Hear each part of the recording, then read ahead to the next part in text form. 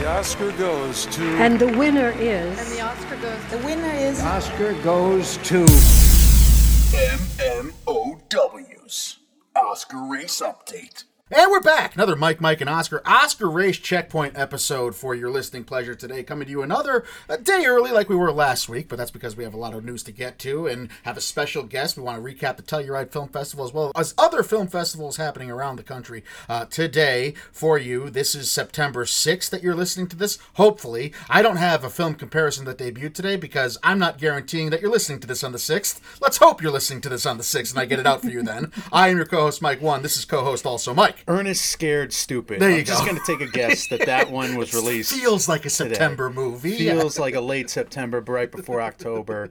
Scared Stupid. We're really happy today because we got Matt Neglia. He's the owner of Next Best Picture. We'll intro him again when he comes on, but he's done a great job throughout the last week for sure with all these Telluride reviews. He's got 6 on his website in written form. In terms of their podcast, they've done some fun stuff. They did a Carol retrospective last week. Mm-hmm. They reviewed Brittany Runs a Marathon, and of course they kind of dove into the fall film festivals with a couple previews on Venice and Telluride and Marriage Story trailers, kind of like us. We really enjoy their coverage. We reference them all the time, so it's exciting to get the chance to talk to one of our buddies on Film Twitter today, Matt Neglia. Absolutely, and like Mike said, Matt actually just got back from the Telluride Film Festival last weekend. He's on record saying it's one of his favorite film festival experiences he's ever had. We're going to ask him about that. Going to ask him about the logistics of the festival, get into some stuff about the movies he saw there, and hopefully have a lot of info and content for you to listen and kind of put you in the Telluride experience if you weren't able to go yourself.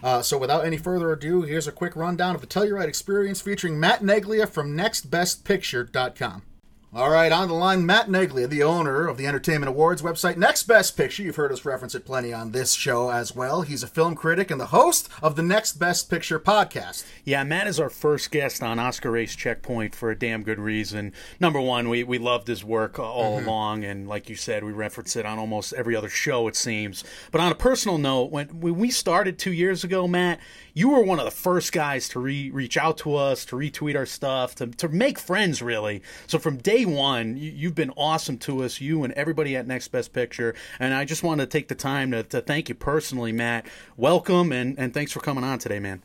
Yeah, I'm happy to be here. This is a blast. I love listening to your show. I've been a fan, as you said, since the early days, and I pretty much listen every single week for the most part. Oh, cool. Thanks. Thank you very much. I love your enthusiasm, guys. You guys are great. Thank you very much for that. Matt, like we said and like we promised our audience, you have a first-hand account of what actually goes down at Telluride. You've actually just tweeted recently that it was the best film experience that you've ever had, film festival experience, I should say. So what prompted that, I guess, to start? What made the Telluride experience so great for you? Well, I mean, the first things first is that when you get to Telluride, you get to one of the airports, and the airport is not like right next to the festival at all.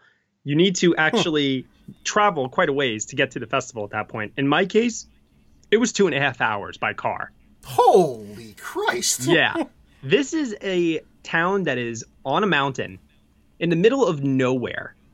And when you actually get there and you realize that you're up on this mountain, especially when you take the gondola and, for people that are like doing any kind of hiking or skiing or whatever it is, up on the mountainside, and you start to get higher and higher and you realize just exactly where you are in relation to everything else. I could not stop repeating the phrase from In Bruges when he's like, it's a fucking fairy tale place or something. Yeah, I mean, I'm picturing like something out of Game of Thrones. I'm picturing well, it's like Vale. These like cobble streets, and it's like this cute little town that looks like almost like Disneyland to a certain extent. That's adorable. It really does feel magical while you're there. On top of the fact that you're seeing a lot of world premieres for a lot of movies that we all tend to care about, the award season contenders. So it just has like this aura about it that it feels special. On top of all of that, because it is so secluded from everything else, there's not really much, if any, no, not at all, any paparazzi. Oh. So the stars feel so much more comfortable and laid back to kind of just roam the streets, converse with people, hop in at screenings here and there. They're not surrounded by like 5 guys guarding them or whatever it is. Everybody just feels so, normal. They're just able to be themselves. and that's another thing we wanted to ask you about, and I guess one of the great perks of being at a well-known festival like that is that you do get to rub shoulders and come so close to all the cast and the crews of all these different films. You personally posted up some great pictures on social media. Do you have any fun encounters? Any one celebrity stick out to you? Anything that was the talk of the town there? Any one person? I didn't have as many as my friend Mark Johnson from Award Circuit did. He definitely took great advantage of the weekend to meet with a lot of people, get to converse. I actually ended up like in bad situations left and right where all the opportunities I would have had to meet people, I wasn't able to do so. Like ships in the night. Well, like my first day there, I arrived pretty late versus everybody else. Some people got there like in the early afternoon, and I got there around like 9 o'clock at night. So when I got there and unpacked my bags, it was pretty much like time to go to sleep. And then the next day was, off to the races, And then that first day after I woke up, basically there was this brunch they start things off with, and you have to be. I saw that. Yeah, you have to be invited to the brunch. So I didn't get to go to the brunch because it's my first time there, which is totally cool. Sure. But apparently that's where everybody goes. And that's where you get a chance to really, meet a lot of the stars, take some photos, or, just converse, whatever it is you want to do. I mean, they're there, So, and then the other time that's a good opportunity is obviously, unless if you go to some of the parties that are hosted in the evenings, which personally speaking, I don't normally do. I'm there to see the movies at the end of the day. Right. Maybe in the future, I might, pop in the one. I mean, I've been in one or two here and there, but I mean, in all honesty, I always just mentally am always thinking of, this is taking me away from seeing X, Y, and Z right now, and that's how my mind works. But there is on the last day a Labor Day picnic, which takes place on Monday, and it's in the afternoon, and a bunch of people gather around, and it's once again another kind of public gathering thing.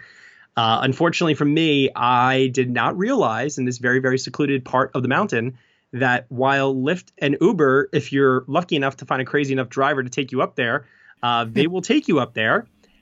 They won't so much come up there to take you back down. Oh, Jesus, that's a good point. Yeah. So, I mean, what happened? Were you stranded? Yeah, pretty much. I had no idea how I was going to get home to my plane ride back to New York. I had no idea. And of course, what did I do? I waited until 24 hours before to figure all this out because I just was having so much fun. And the weekend goes by really fast while you're up there. I mean, I was only there for 4 days at the end of the day. So how did you get out of it? Did you find someone to tag in with a ride with, or? I mean, I asked, and people were going to different airports here and there. And unfortunately, all the people that were riding that I probably could have gotten a car ride with were going in the opposite direction of what I was doing. Oh, geez. So even if I was able to find a Lyft or an Uber at that airport to take me to my airport, right, it would have then been 3.5 hours or whatever it might have been, So I ended up doing what any good old American would do, and I took a Greyhound. Good for you. There you go. And it turned out to be super cheap. I think I paid $24. I got a seat on the Greyhound, and Sasha Stone from Awards Daily, God bless her, put me in her car, and she personally drove me to where the Greyhound was going to be picking us up, which for her was only an 8-minute drive out of town. But had I walked it, it would have taken me an hour and a half to walk. Oh, jeez. So it really is. This town is in the middle of nowhere, is what you're saying. It's just shut off from all society. Pretty much. And it's not that big either. The distance between the two theaters that are furthest apart from one another, I mean, you could very easily walk it in 18 minutes, maybe even less if you hoof it. I'm a New Yorker, so I mean, I can definitely walk pretty darn fast. Right. And the first day I got there, I remember it was it was pretty hot out. I mean, that's the other thing, too, is that the weather, it was a high of 80, and then in the evenings, it would go down to 48. So you would dress sometimes for the hot weather and then be freezing at night, or you would dress for the cold weather at night and be dying of sweat during the day.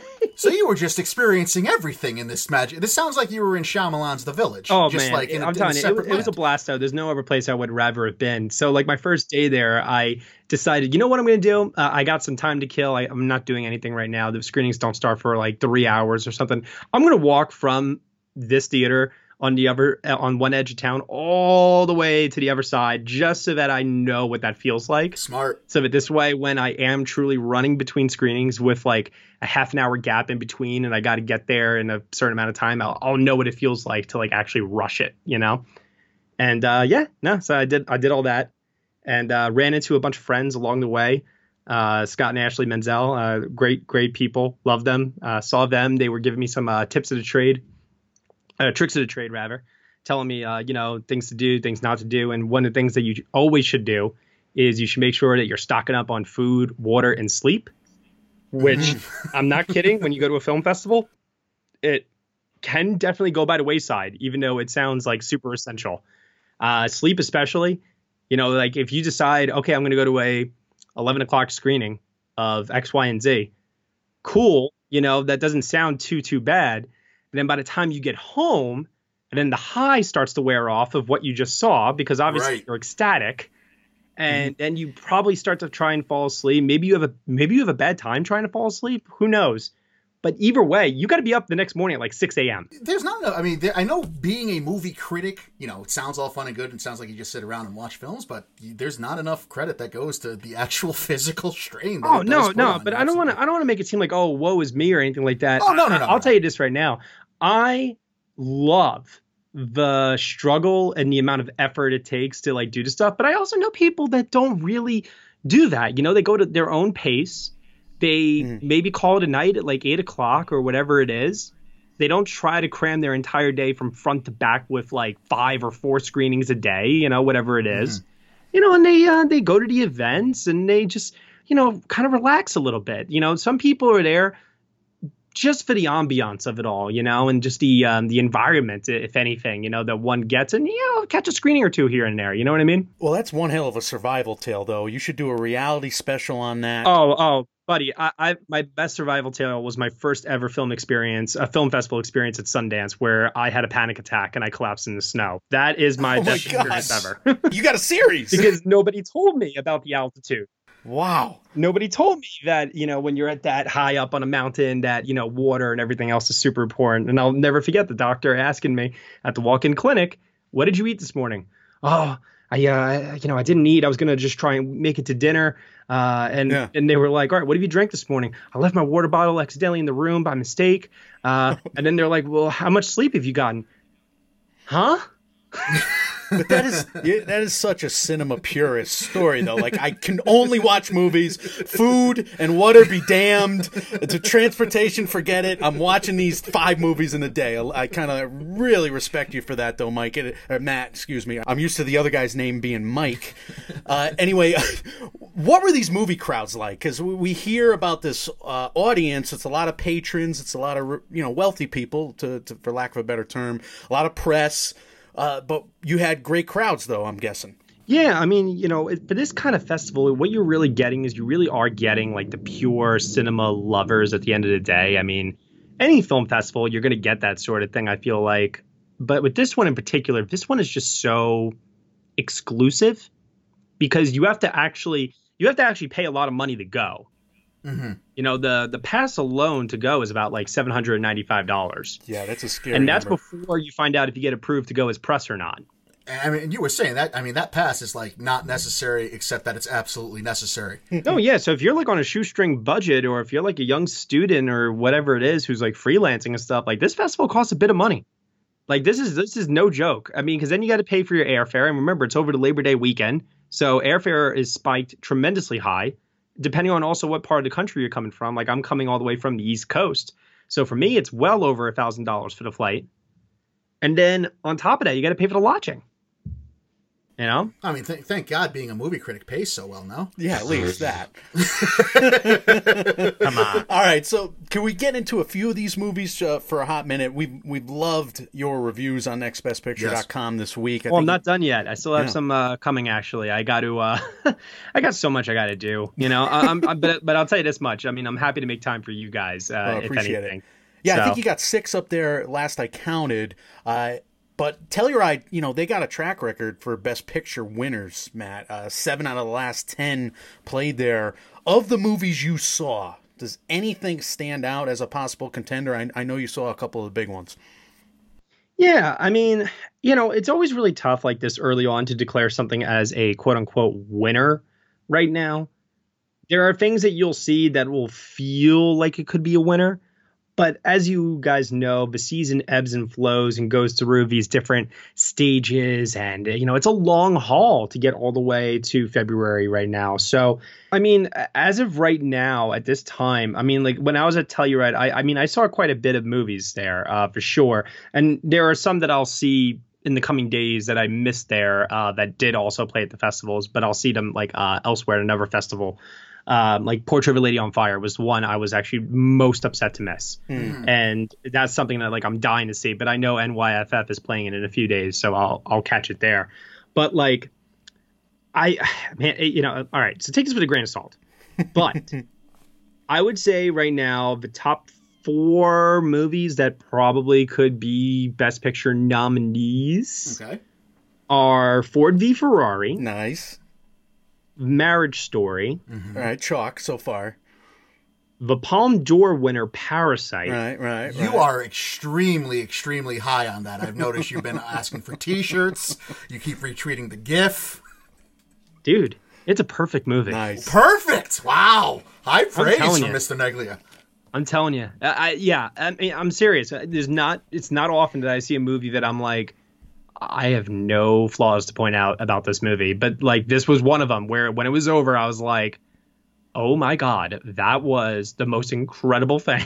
I'll be honest, Matt, like the Cannes success that it had was one thing, but seeing how excited it made someone like you, with your caliber of reviews and all that, it certainly has been more, it's raised our expectations for it. We're even more excited to check out. Oh yeah, no, because I'm notoriously very tough. I do not give out 10 out of 10s, freely at all. Last year was a record for me for 10 out of 10s. I gave 3 of them. Normally I only give 1 or 2. A year. That's exciting. So, but I have been told by people that I need to relent a little bit more and give maybe more 10 out of 10s. So, whatever. I think stick with the hard. No, stick with the hard grading. People are too willing to go overboard. I think with the grading. You have climbed mountains for these reviews. You have been stranded in the wilderness. Right. Give your 10 out of 10s. They were bears. I'm not kidding. They said that bears come around, and I'm like, wait, so what does everyone do? Oh, they run. I mean, hey, that's sound advice, right? Well, to be honest, the bear's not going to come out if there's like a big gathering of people, So there's. Well, maybe he's got an affinity for film, but yeah, other than that. But they say like don't leave your trash out and things like that. Otherwise, will come in the middle of the night and stuff, and it's like, oh shit. Again, it just sounds like salad advice when you just encounter a bear in general. Don't have food. I'll admit, I was scared walking home back to the condo at night alone. Sometimes I was definitely a little petrified. The other film, the last film that I'll say, is a film that I think that people who know this director and the caliber of work that they have put out so far with their first 2 films maybe had an idea that this was going to be something special, but it's Trey Edward Schultz's third film, Nice. Waves. Nice, Waves. I was hoping you'd say that because it seemed like your most pleasant surprise at this festival. 100%. Absolutely. This movie rocked us. All of us who saw it in attendance, none of us were prepared, I don't think, for what a knockout this movie was. So I have to ask you, Kelvin Harrison Jr., having a great year, one of your other favorite movies we just reviewed in Loose. Is he better in Waves or in Loose? Can you make that determination? I think he's better in Waves. Wow. Yeah. Because I think in Loose, I think that he's definitely playing a role that I know I've heard some people say that it doesn't feel believable at times. Like it almost feels too like literary. Yeah, but that's a character as well. I mean, that's the point of it. Sure. Yeah. Like the dialogue and the way that he presents it and stuff like comes off as a tad bit like unbelievable and like a little too contrived maybe. Like I've heard people say that. But in Waves, he's such a 100% like believable character. Siri went off there. Siri agrees with me. Yeah, she's big thinks fan. that it's a believable performance as well. And that's the thing about Waves is that like every single actor in this movie, literally every single one, Lucas Hedges, Sterling K. Brown, newcomer Taylor Russell, who is outstanding in this.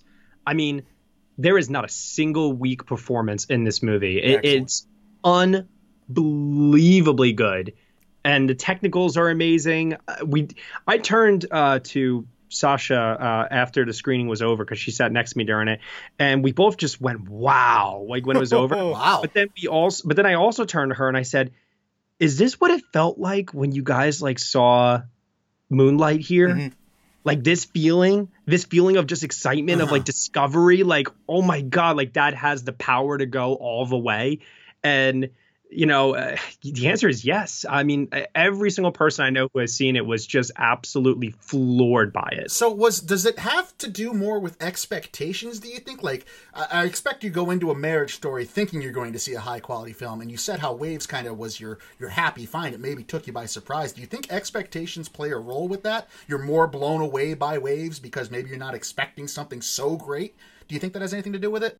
Yeah, I think that definitely has an impact. I mean, I remember when I saw Hereditary, the world premiere at Sundance, no trailer, no marketing material, no idea what I was in for. And when I saw that movie, I just was like, oh my God, that is like the best horror movie I've seen in the last 20 years. Holy shit. Yeah. Like I was blown away by Hereditary when I saw it, And I think film festivals have the ability to do that with people, especially when there is no marketing to tell you exactly what the vibe of the movie is, what the visuals of the movie are, nothing like that, So when you're seeing it, it just has this like sensory overload of everything feels new and everything feels so I don't know how to describe. I almost don't know how to describe it, but I mean, that's the impact that marketing plays on all of us, right? Is that when we watch a trailer for something, we start making comparisons mentally. Okay, it looks like this.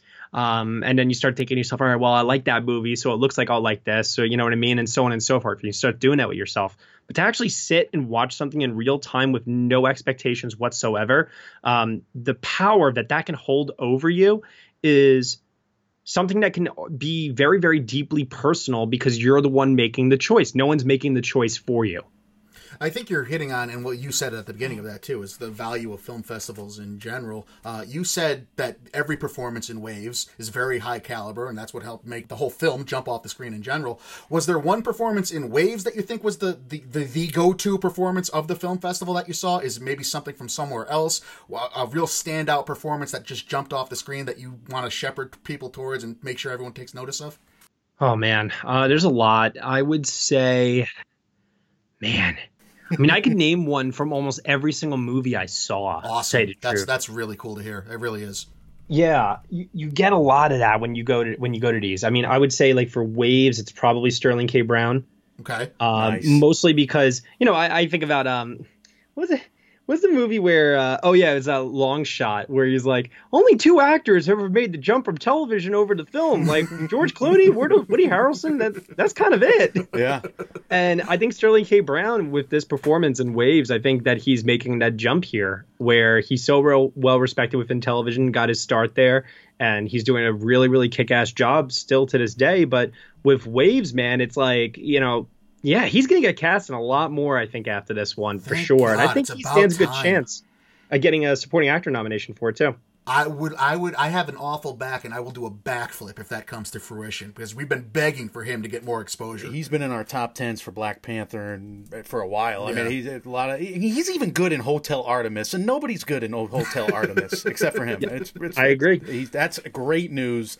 Okay, we got to ask one negative question though. Was anything disappointing?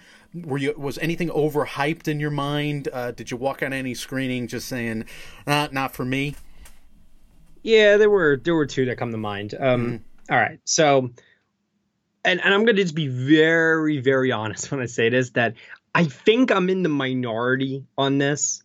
So I know history's not on my side when I say this, and I'm very, very well aware of that. Just trying to ruffle some feathers. I like it. Out of the box. Hot take. Here we go. No, you got to call him like you see him. Yeah, like this is me. This is just me talking. I'm not towing the line for anybody or anything like that. Nobody's paying me to say anything, Nothing like that. So Uncut Gems, I thought, was incredibly, incredibly irritating to watch. Wow. Interesting. I could see that, though, after the last one, the Robert Pattinson movie. See, no, I like that movie. I liked it, too, but it was, it was hanging on the edge. It was hanging on the edge. Yeah. It was almost too much. I thought Good Time was one of those things where I don't know what it was about that film, but something about that movie really clicked for me, and something for Uncut Gems didn't click. Right. And it's very, very similar to Good Time. Obviously, the style of the Safdie brothers, I think, is something that you can't deny. They're very, very firmly in control of what it is that they're doing. And it's a movie also that I admire more than I definitely like. You know, so things like the editing, the sound, the music, like these are all things that I can admire from a technical standpoint that I'm like, yeah, they're doing a really, really good job with this. Adam Sandler's performance in this, I personally think is the best thing he's ever done. Wow. Oh, excellent. And I heard some people tell me he's better in Punch Drunk Love. I think Punch Drunk Love is his second best, and I think this is truly the best thing I've ever seen him do. And yet that wasn't enough to just make it a type of film for you. You just had your issues with it regardless. I'm mixed on it. Like, I'm not negative on it, Okay. but I'm also not positive. I'm like directly down the middle because there are elements of it that I do like. But let me just put it to you this way. The whole movie, I mean, I'm exaggerating a little bit. It's not the whole movie, but a good majority of the movie, like 85% of the movie, is characters yelling at each other. And the dialogue is constantly overlapping with the two characters yelling at each other. Gotcha. And there's sometimes like multiple people in a room all trying to like say stuff. And they're like, the dialogue was like very hard to discern like what was actually being said. Like you just heard it after a certain point, you just heard just shouting. It's just something constantly. That would make Aaron Sorkin cringe is what you're saying. Yeah. And the music, while the music is really good as a standalone listen, in the movie itself, the sound mix of it all is so overpowering, like in an Interstellar sort of way, over the dialogue itself, that also made the dialogue hard to make out. And it really is, when people say that the movie is kind of anxiety inducing and, you know, it really creates like this sense of like dread to it as you're watching it. It really, really does, but it does in an irritating, annoying way, not in a viscerally exciting, heart-pounding, thrilling way. And I know some people described it that way, but for me, it was just more like nails on a chalkboard. I just need this to end, for the love of God. Fair enough. To be fair, I'll be honest, I haven't seen a plethora of outpouring of positivity towards that film, so that's interesting. Maybe that's a shared opinion. Maybe not as far in the minority as you think, but what's the other film? Okay, now this film I liked. I want to preface by saying this. I like this movie. I'm not negative on this movie whatsoever. I think it's the one movie that got a tad bit overpraised, and that is The Two Popes. Okay. Which I like. I want to make sure I'm very, very clear on this. I like this movie a lot. I did not expect The Two Popes to be as funny as it is. It is hysterically funny. I can't believe that. That's No, that's a surprise. That's a huge surprise. Jonathan Pryce and Anthony Hopkins, you know, they're two very serious men, obviously, when it comes to their faith. Yeah, a little bit. Hopkins more so than Pryce, because Pryce is obviously this like reformed type of Catholic who, you know, is one who's willing to like be a man of the people and, you know, is very friendly with others and so on and so forth. Like he doesn't put off like this like almost like smug like entitlement like look to him. You know what I mean? And the contrast in both men's personalities, like just when they're like chatting, I don't know if you've seen in the trailer, but when they're like discussing the Beatles and he's like telling about Eleanor Rigby and the Yellow Submarine, and Anthony Hopkins just like, that's just ridiculous. You know, like it's funny. It's actually really, really funny. And I got to give Anthony McCartan a lot of credit. He has written the screenplays for Theory of Everything, Darkest Hour, Bohemian Rhapsody. Say what you will about a bunch of those movies. The guy knows how to craft a crowd-pleasing movie. Very true. Definitely. Wow. And I think The Two Popes is a continuation of that. In fact, I actually think that of all of his screenplays, I think it's possible The Two Popes might be the best screenplay. Yeah, probably of all of those, I would say. Interesting. Wow, that's a hot take. I mean, Bohemian, say what you want, was a very, very big crowd pleaser. Darkest Hour, obviously having its Oscars lineage like it did. So then this is a movie you like. So where's the over? You just thought it was overpraised.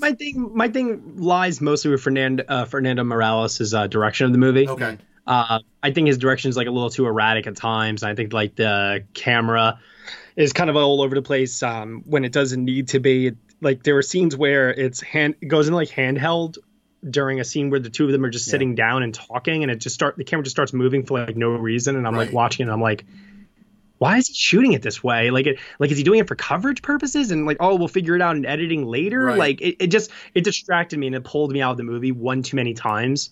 And I guess I'm also just not a fan of the overall look of the movie because it almost looks like it was shot very cheaply on digital, like, you know, kind of like the sort of way like documentaries sometimes look.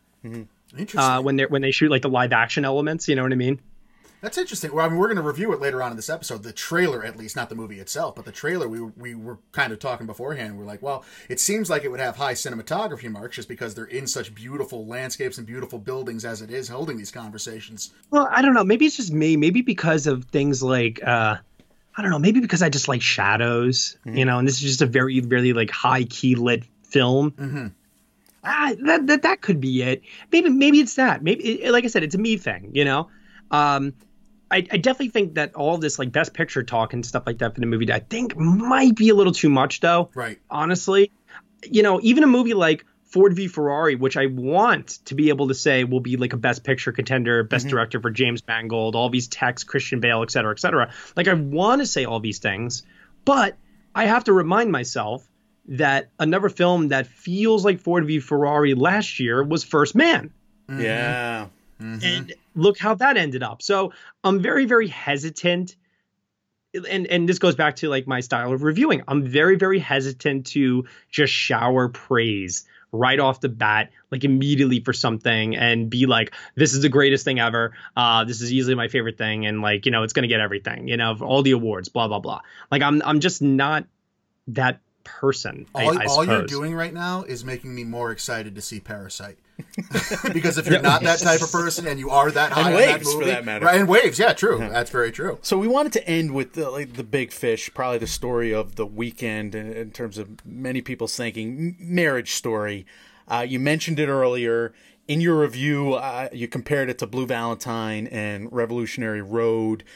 I'll let our fans read that comparison. But should we still bring all the tissues to this one, Matt?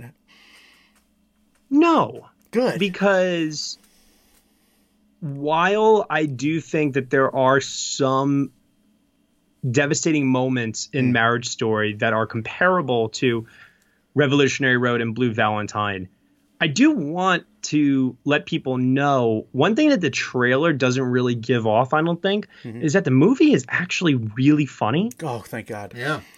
And it's not a depressing doom and gloom movie like those other two are.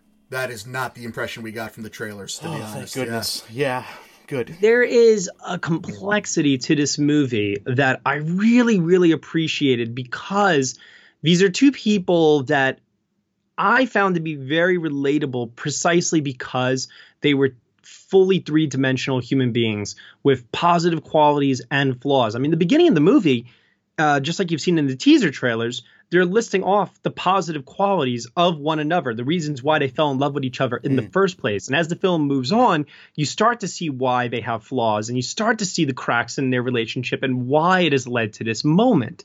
And I definitely think that the way that we get there is one that is filled with enough surprises, enough nuance, and also too, yes, initially, like while you're watching it, you kind of get this feeling, I think, in the moment that this is a 50-50 split film in terms of their perspectives. And I do think in terms of the argument that one has against the other for how the other is, I do think it is evenly split in that regard. But I would say it's about 60-40 of the movie is predominantly told from Adam Driver's perspective. I feel like he has more POV scenes than Scarlett Johansson does. But like I said, I definitely think in terms of the characters' viewpoints towards one another, that doesn't mean that Adam Driver's character is the one that we are sympathizing with completely. Like he does not get off scot-free in this at all. You know, so I definitely think that the film does a great job of balancing that. And so there's a delicate balancing act there that I really, really liked. It's really, really funny. There's one scene in the movie in particular that is just so surprisingly funny that it just had my audience just completely howling with laughter. And then there is this argument scene between the two of them that, is it in the teaser? Nah, I don't think so. Maybe it is. It doesn't matter. Bottom line is there's an argument scene between the two of them that I think is one of the best argument scenes in the history of cinema. Oh, wow. That's thrilling to hear. I got to put you on the spot, though. Can't help it, because we've talked about this other movie so much. Leonardo DiCaprio in Once Upon a Time in Hollywood, or Adam Driver in Marriage Story. How higher on the list, or do we got to wait for your top 5s to come out next week? Adam Driver is higher on my list right now. How dare you? How dare you, sir?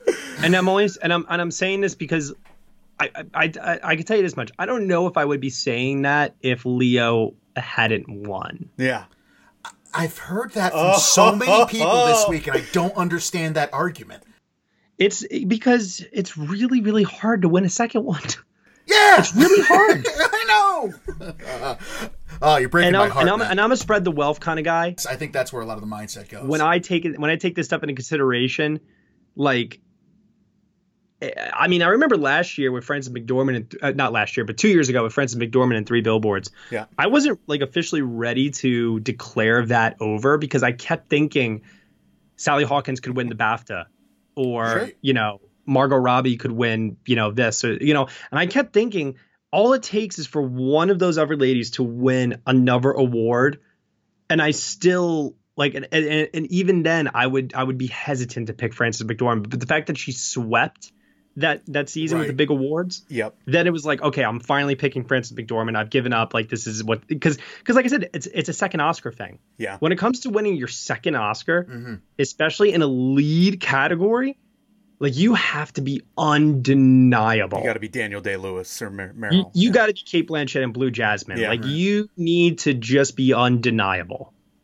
And that was a very competitive year, that Best Actress field, I was on the record saying I think we're going to look back at that race in particular in like 10 years and just be stunned by how much we got out of those 3 in one single year. Absolutely. Yeah, I think you're right on. You're breaking my heart over the Leo thing, but I'm sure that's something we'll discuss and argue about. You know what? There'll be other opportunities for Mr. DiCaprio, I'm sure. Yeah. Driver that was really having a year. I mean, The Report also played a Telluride.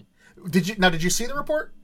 I saw The Report at Sundance earlier this year. If you're going to see one Driver performance, you're saying Marriage Story over The Report?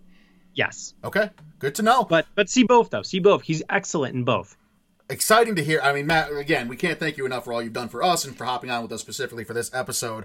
Just want to say thank you once again to Matt Neglia from Next Best Picture. Obviously, you can go read his work. Do go check that out, nextbestpicture.com. Matt, you want to give any plugs? What are you guys working on? What's coming next from Next Best Picture this week? What can people expect to find on the site or here in the podcast? Yeah, so I'm located over at nextbestpicture.com. Podcast is called the Next Best Picture Podcast, where we're always looking for the Next Best Picture Oscar winner. We do this 365 days a year round. We review every week. We talk every week. We do everything you could possibly imagine.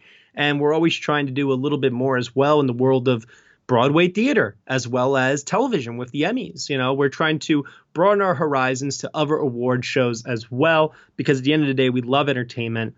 And we also love being able to find what is going to be that next best picture. Maybe not the Oscar winner, but what is that discovery? What is going to be that next best find within entertainment that is going to get us excited?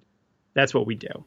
Well, thanks so much for coming on today, Matt. We really appreciate it. You gave us extra time, and I just can't thank you enough, man. Appreciate it. No, thank you, Mikes. Appreciate it. Right. Thanks a lot, bud. We'll talk to you soon. See ya. Our thanks to Matt Neglia of Next Best Picture, as always. We're used to him doing a great job over on his site and his podcast, and he, of course, did the same for us here. And it's really cool to get a first-hand account of what went on at the Telluride Film Festival. Not one that either one of us have ever been to. I'm sure not one that a lot of people have been able to go to. So it's nice of him to kind of lay out what it was like and what the experience was. And great job by him, and we thank him and thank him very much for giving us part of his night here. Yeah, we really appreciate it. We love their work. We reference it constantly for a reason, Mike. Absolutely. And he's our first guest for a reason. Yeah, and we'd like, this is a good time to propose that. The idea with this is hopefully we are hoping to get more experts on in the future and get their 2 cents in, not only on film festivals, but on the Oscar picture in general. Something to keep an eye on for future Oscar Race Checkpoint episodes for you. That is our hope, and that is our plan going forward, and we hope to be able to do that for you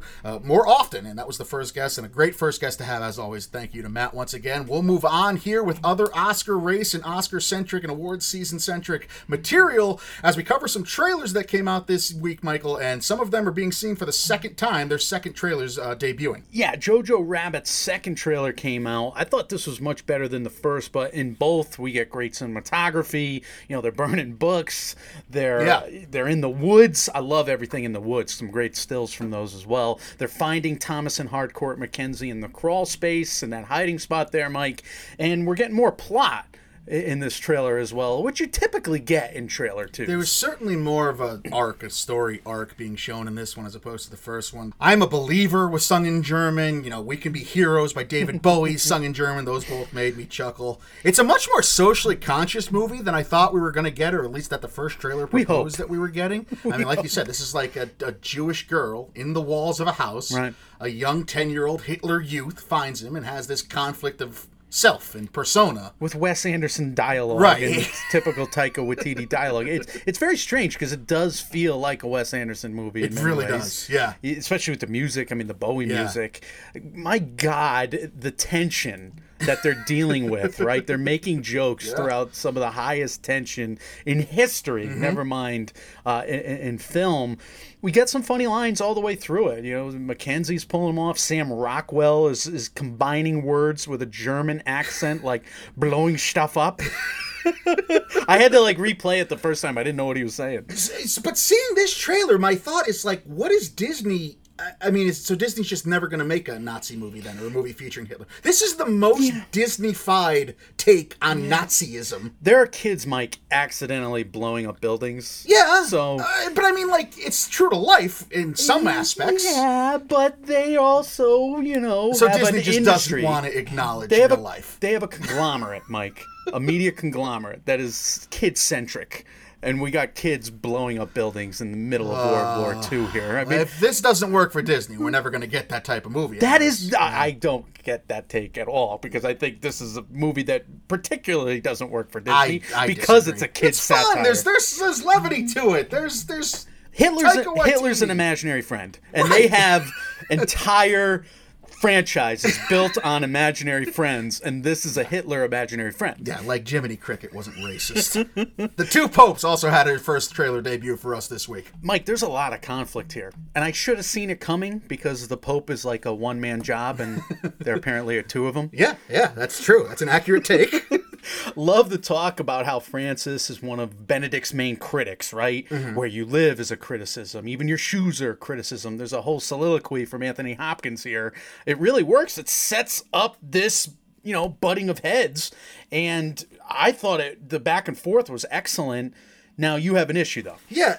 You have these two larger-than-life legacy actors. Yeah. And the scenes they pick for this trailer for me, there's not a lot of, acting going on. And coming out of these festivals, all the buzz is ratcheted up for these actors, and yet we're not seeing those Oscar reel scenes in this. We got one little glimpse of Anthony Hopkins yelling. Mm-hmm. We got Pope Jonathan Pryce. Pope Pryce. I'm going to hell. We have Pope Pryce. Pope Francis, excuse me, in a bar cheering for his World Cup team in the soccer, Which is more believable. Yeah. Pope Francis is said to be more down to earth and realistic in real life. Pope Benedict was much more Jesuits, stringent, baby. Right? Much more by the book. The Jesuits, maybe a Hitler youth himself. Mike, let's be real. The Jesuits are the coolest Catholics. Okay, is that how it is? That's the hierarchy of Catholics. I'm Jesuit educated, so I like to think that. Right. But they're filming in the Sistine Chapel. That's got to be points for the location scouts, if not cinematography, right? If The Favorite gets those points built into its cinematography bid last year, then I don't understand if you're going to the most beautiful building on the history of the earth. You got to have something. They there. just went to Humphrey's Castle and they filmed it. Right. And exactly. It looks and they got good. credit for it because they put candles in the right spots. Like, hey, we'll get a nomination if we do something a little unique here. Fisheye lenses, whole movie, every master shot, boom. But we're filming at this castle. Simple math. Even the punchline for this trailer, though, Mike, it makes no sense to me. At least it doesn't seem like a real trailer punchline for an awards contender. I had to replay it as well. Same here. I played it like 4 or 5 times. Apparently, Anthony Hopkins, Pope Benedict, goes out saying, God always likes to correct one pope by another pope. I'd like to see my correction. Now, I could argue that's also not ominous enough for the tone of this trailer, but regardless, just listening to it and just the logistical input of it into my ears. He's mumbling. He's mumbling. He's mumbling. That's not a punchline for a trailer. That's not like the David Caruso CSI Miami putting on the sunglasses and then we hear the Who screaming. That's not a good line. So bizarre trailer to me. I wasn't very high on it, to be honest with you. And it's getting a lot of buzz coming out of these film festivals, so we're going to have to look out for it. We talked about Netflix's new release schedule that we were surprised about. 2 weeks in theaters, that's it. So we're getting this pretty quick, Mike. Yeah. Can't wait to see it. Very interested for it, and this certainly heightens up the expectations that we have. As well, we're getting a movie that we thought might be coming out in 2020. Looks like it's going to be under the gun and coming out Christmas time this year. Just Mercy. Yeah, director Dustin Daniel Cretton of Short Term 12, the upcoming Shang-Chi. This looks powerful. He's handled these heavy dramas really well before, and yet The Glass House... he didn't handle so well based on the critic. I didn't see it. I didn't see it either. You're Larson. right. It kind of fell flat, but you were a huge advocate of Short Term 12. Short Term 12 was a top 3 for me that year. I forget if it was 2 or 3. I loved it. And these performances look really strong from Michael B. Jordan, Jamie Foxx, and Brie Larson once again. Yeah, Fox and Larson to me were the two that jumped off the screen. Michael B. Jordan's playing this attorney trying to get Jamie Foxx out of prison. He goes to this poor, kind of desolate black community, and people are grateful to have his help. And Brie Larson is a social justice warrior fighting on his side of civil liberty, and she's very excited to help Michael B. Jordan as well. To me, Larson, and Fox, like I said, they seem to be they could be the ones jumping off the screen, could be possible contenders. And if we add Brie Larson with Meryl Streep in a supporting actress race, I think that would be, we'd start having the makings of an all-timer there for supporting actress. That would be awesome. We'll see if it actually happens. What's kind of strange is that this plot line is like the same as Charlie Says, which is about Charlie Manson and the girls in the Manson cult. It's really strange because I just watched that movie last night. I'll give you my review, I guess, right now. Yeah. There's like 4 orgies in the first 20 minutes. And obviously this movie's not going to do that, but that's what's, in my brain. And right. I'm like, but you're not comparing, you're not saying this is that. But it's the same plot line, and now I'm totally screwed up. But I do think Jamie Foxx has got some Oscar reel scenes in this trailer alone. He's gotten a lot of hype, too, immediately off of it. Hopefully no orgies that ruin the tone of the movie. Right. So we should be good to go. It should be, it should have a puncher's chance at some Oscar momentum.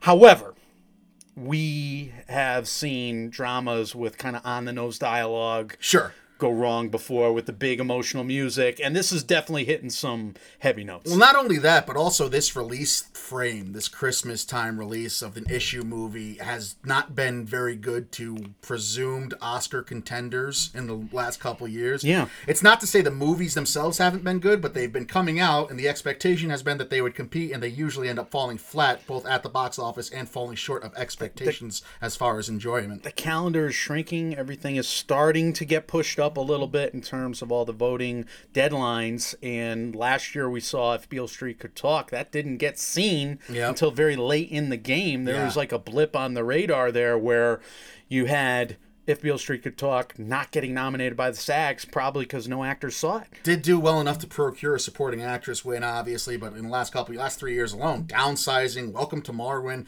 On the Basis of Sex, Miss Sloane. These are stuff, maybe they sprinkled in some nominations across the award season, but they didn't live up to their Oscars potential, I would say. Phantom Thread comes out very late, and that hits on all cylinders. Cold War comes out very late, and that gets a crossover noms, and we thought it may be a Best International Film nom. So it has a chance, but... Sure. I mean, we won't know until we see it, obviously, which is kind of a lame review thing to say, but it's true. One of the YouTube comments, very first comments on the trailer for this on the YouTube channel I watched was, so Captain Marvel and Killmonger bail Electro out of Death Row. I'd see that movie.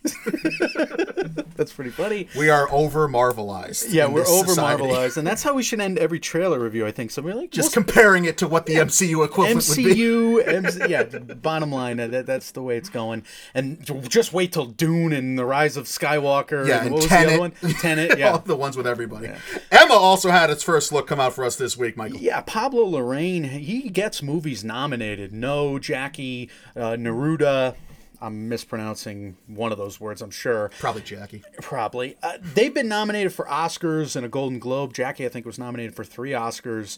The 64 Metascore on Emma here is much lower than the 81s and 82s of those previous 3 films, though. And I probably gave you a number headache right there. But look, we get this dance music score. We have this dance music troupe led by Mariana Di Gioramo. There you go. Gorlami. And there's style to burn in this trailer.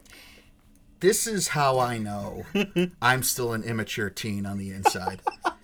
One, Tom DeLonge is the greatest singer-songwriter of this generation, according to me. Okay, interesting. 2, I can't see these types of trailers and not immediately make fun of them in my head. And it makes me a bad person.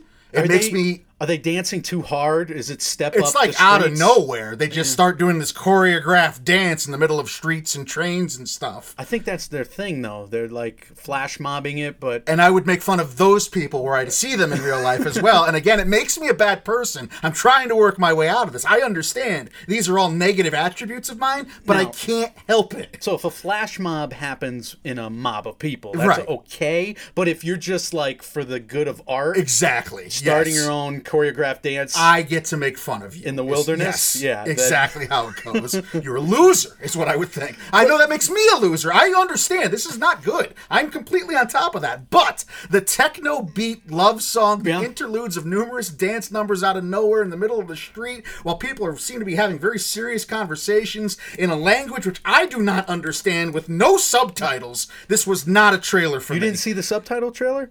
No, there was a subtitle trailer? Yeah. Oh, I got nothing. I was watching people express and emote, no subtitles, Oh. language I didn't know, random dancing out of nowhere and bopping and weaving. Was that the link I was I gave off you? of it. I think it was. I think it was. I clicked on that. Yeah. I was just laughing. Whoops. Well, I saw the dialogue, and it's batshit, and it's fun, and it's crazy. So Good. I'm I glad was able to hear read that. that, and maybe I wasn't staring at the flash mobbing. But Mike, Gael Garcia Bernal, Mozart in the Jungle, I'm used to him from that movie. I know we just Right. seen him in The Kindergarten Teacher. Right. But he's kind of that wacky teacher, that artsy teacher nowadays. He's playing that often enough where I could see him just taking that music troupe to the streets. What could does see that mean? I could see him taking that music troupe to the Look. streets. I could just see like the middle of Fight Club happening in this movie, and his name Everything- was, what was his name? Meatloaf's name? Robert Paulson. Robert Paulson. There I go. I can't Everything believe I remembered everything that. breaks down to sharks and jets. It basically is. But here's the thing with the trailer: like you get some chatter about crimes being committed. Like you couldn't I read wouldn't know this. because they're talking to each other. Do you want me to commit a crime? I'll commit a crime for you. If you're there's a line like that, and they're talking about this crazy shit, and there's flamethrowers. We didn't even mention the flamethrowers yet in the trailer. You remember the episode of Sunny where Yeah. they go to their high school reunion and they get all drugged out of their mind and they think they're performing this beautiful choreographed dance, and then it flashes to reality and they're just all drunk and sweaty and hot, swaying and yelling. Yeah. That's what I think is going on here. It's like the beer fest scene. Right. Yeah, Exactly. Yeah. He thinks One of he's those. crushing it in the bar, and Right. he's just got a paper bag on his Right, head. right, exactly. I'm sorry. I know. Listen, you don't have to tell me I'm bad for this. I understand that. I can't believe Come to terms with it. the friggin' Emma trailer did this to us. Like, it might be pronounced Ema for all we know. We It don't could be know. an Oscar winner for all I know. Could be an Oscar winner, and we are giggling idiots. Let's go to some other film festival news that we have to cover this week. Terry Gilliam's going to receive a lifetime honor at the Cairo Film Festival. Yes, Monty Python, Fear and Loathing, The Fisher King, Brazil, 12 Monkeys. I love all those films. Even Fisher King back in the day. I think if I rewatched Fisher King, I wouldn't like it as much. I feel that I have not seen that movie in decades. I love that it was about shock jocks and Yeah. they were real pricks, you know, and then the shock jock makes friends with the homeless guy Yeah. and it's really strange and he's legitimately crazy. And it's fascinating with the whole Probably wouldn't hold up, though. Yeah, Probably doesn't hold up. Anyway, I was wondering what's your favorite Gilliam film? Did you go on a kick with his stuff like I did, or I'm a huge Monty Python guy. It was one of the first like comedic troupes my father showed me when I was a little kid. I took right to it. I loved it. Not so much with Brazil and The Fisher King. Wasn't really a big fan. 12 Monkeys, I think, is like a rite of passage for any white male going to college. Yeah. Right? Like, you don't get your degree unless you've checked off that you've watched Pulp Fiction, Clockwork Orange, 12 Monkeys, and Seven. Like, that's how you know, Yeah. and then you're allowed to graduate. I for feel our like. generation? Right, yeah. I mean, exactly, yeah, A different yeah. generation will be something else. Hopefully, like Knives Out works its way in there in 5 years. We'll Just see. the 8-hour Halloween Kills movie that we're going to get in a couple of years. Oh, let's do it. I will say, a big fan of Python, like I said, though. The Holy Grail, top 5 hardest I've ever laughed at a movie, and it's the Yeah. most innocuous part of the film. I think I've told this story once before, but if I haven't, just as means a recap. At the beginning of the Holy Grail, they go through all the credits of the movie. Yeah. And it's an extended opening intro. You see every credit. I'm like, I remember sitting there, I'm like, why are they doing this? This is usually at the end of the film.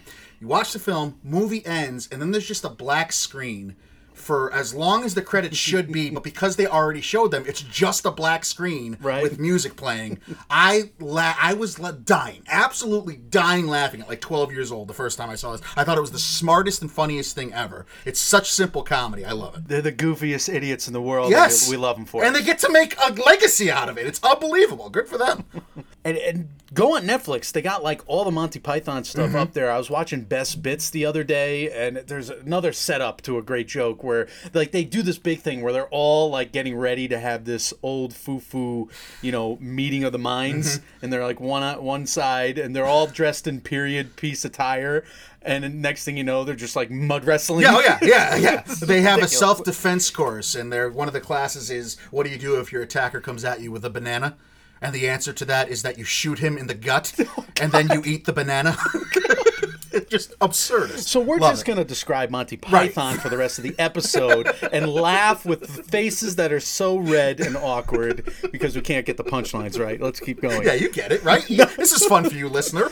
All right, so the Toronto Film Festival, we wanted to do like a miniature preview of that here, Mike. But I wanted to talk about this really awesome Slash Film article that I found, and it's a streamer's guide because there's 300 films coming out in Toronto, but Marshall Schaefer talked about 10 that you can watch pretty much right now, whether it's on Netflix and Hulu or Amazon. You got to buy it on Amazon or iTunes or something like that. So here they are. I mean, Just Mercy is going to be out soon. You're going to have Radioactive, Bad Education. Emma, you will have subtitles for Emma or I won't Ema. see that movie with the subtitles. You just want to watch I'm predisposed now. I need to just watch what watch happens. it regular. Just let it flow. Guns Akimbo, Jungle Land, Pelican Blood, Synchronic, Wet Country, and the Country. So, Wet Country and the Country. Here's my question to you about the future of film. We talked about how the Academy has talked about how they want to make an Academy-only streaming service to make it easier for the members of the Academy to access the nominated films, or at least the shortlist films. Do you think that becomes a public offering for Is this $50 where we're at the end of the going? day? Yeah, I mean, does this happen? Is this going to be an easier way to access films that you may not see otherwise, or you have to pay $8 for a license of VOD anyway? Is there going to be some streaming service tied to some film festival, maybe a conglomerate or a union of film festivals come together to offer this where they put lesser known, I mean, obviously you're not going to put like Knives Out on this if it's going to have a big theatrical release anyway. The way it's going, yes. I mean, the short answer is yes, the way it's going. I don't think it's happening soon. No, I don't think either. That the Academy would be one of the last holdouts. I would assume so, except unless they're able to do it in like secret, which I don't think they'd be able to pull off. Yeah. But if they were able to just keep it to just Academy members and, we're going to take these films off immediately, that type of thing. But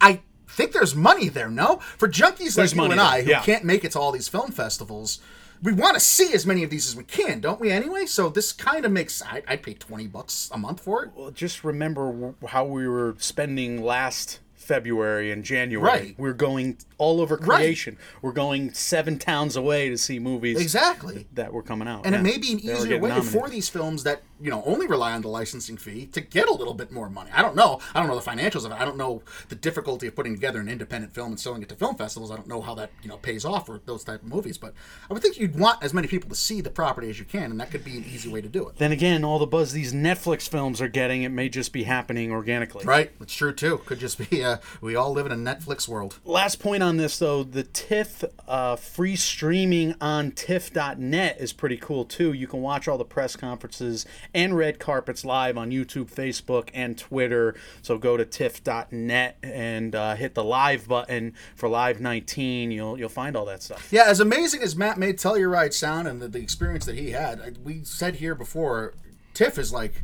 huge. It's one of our favorite to learn about and read about, and we would love to be able to go someday. And I think that's one that appeals to the widest base of movie fans and critics alike. So that'll be awesome to see. Yeah, final story here. We got 4 new Best International Film selections by their countries. Parasite for South Korea, so that's a no-brainer, right? Makes sense. This is a relief in a way that they're not going in a different direction. But this film has bigger aspirations than that one category. They're looking at actor, director, screenplay.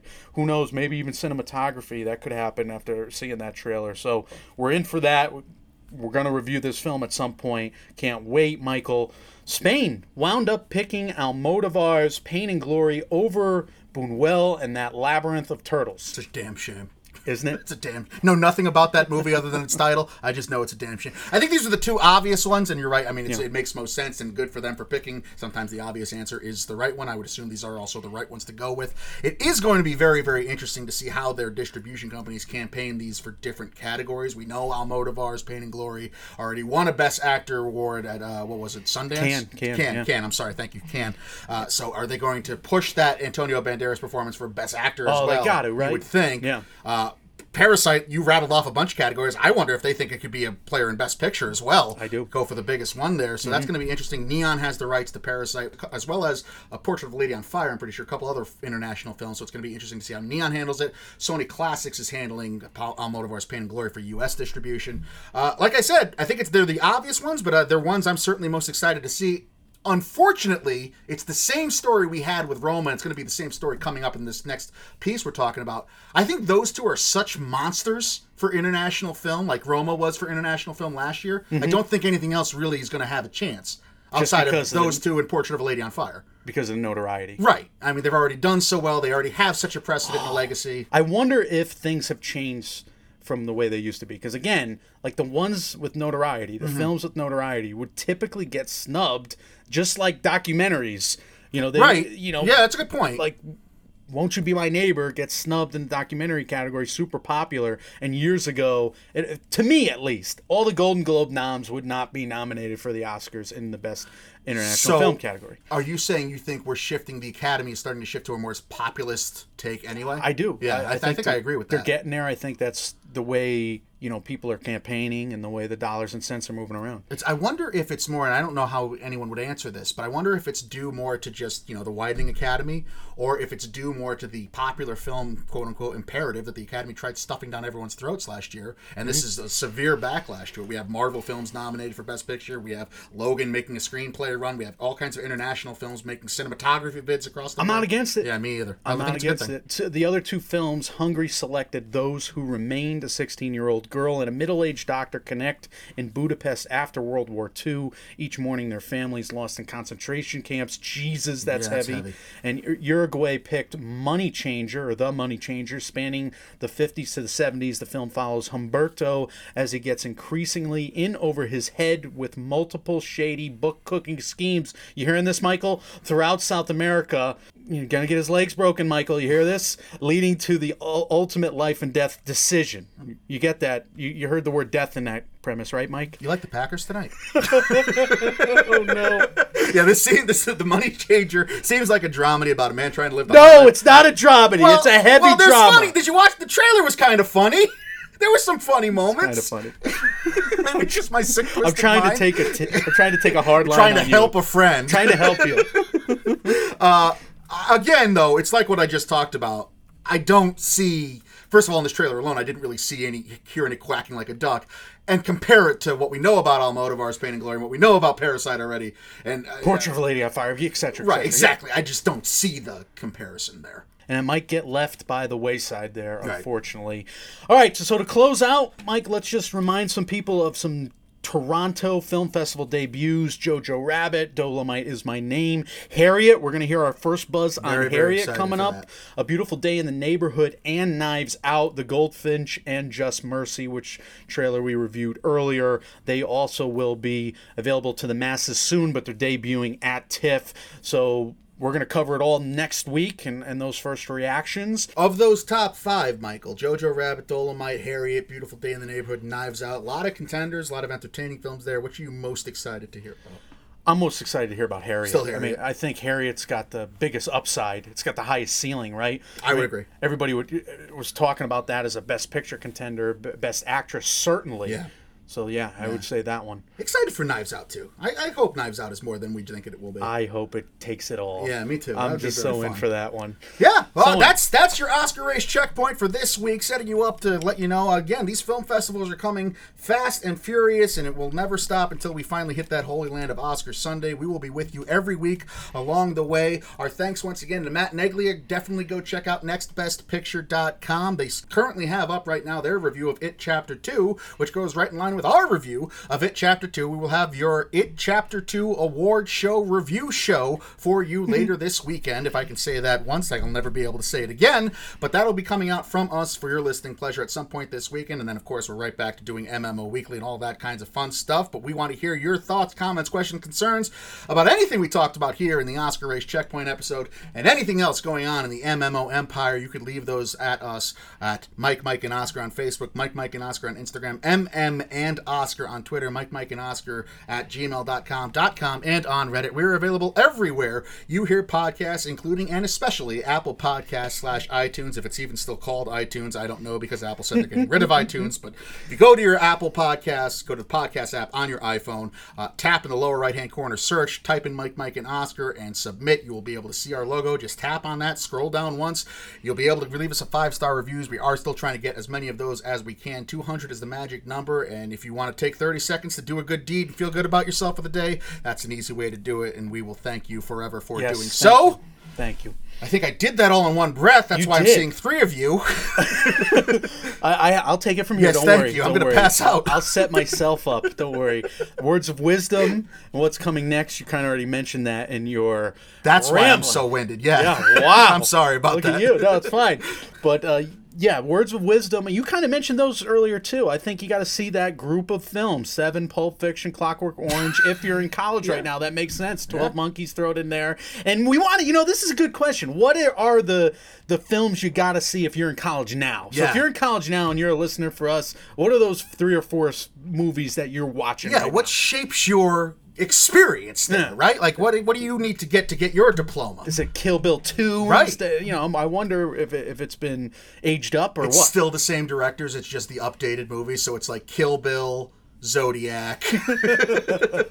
That's so white. Mike, I think we already kind of went over what we're doing next. I just wanted to mention the Joker character study, though. Yeah. We're having a blast with that. We just did Jack Nicholson's Joker. We got Mark Hamill coming up next week. Heath Ledger following that. And we got a bona fide Oscar contender, we think, coming out with Joaquin Phoenix's Joker. So we're building up to another Oscar movie with a rewatch series, and that's exciting. I know we joke about it. Yeah.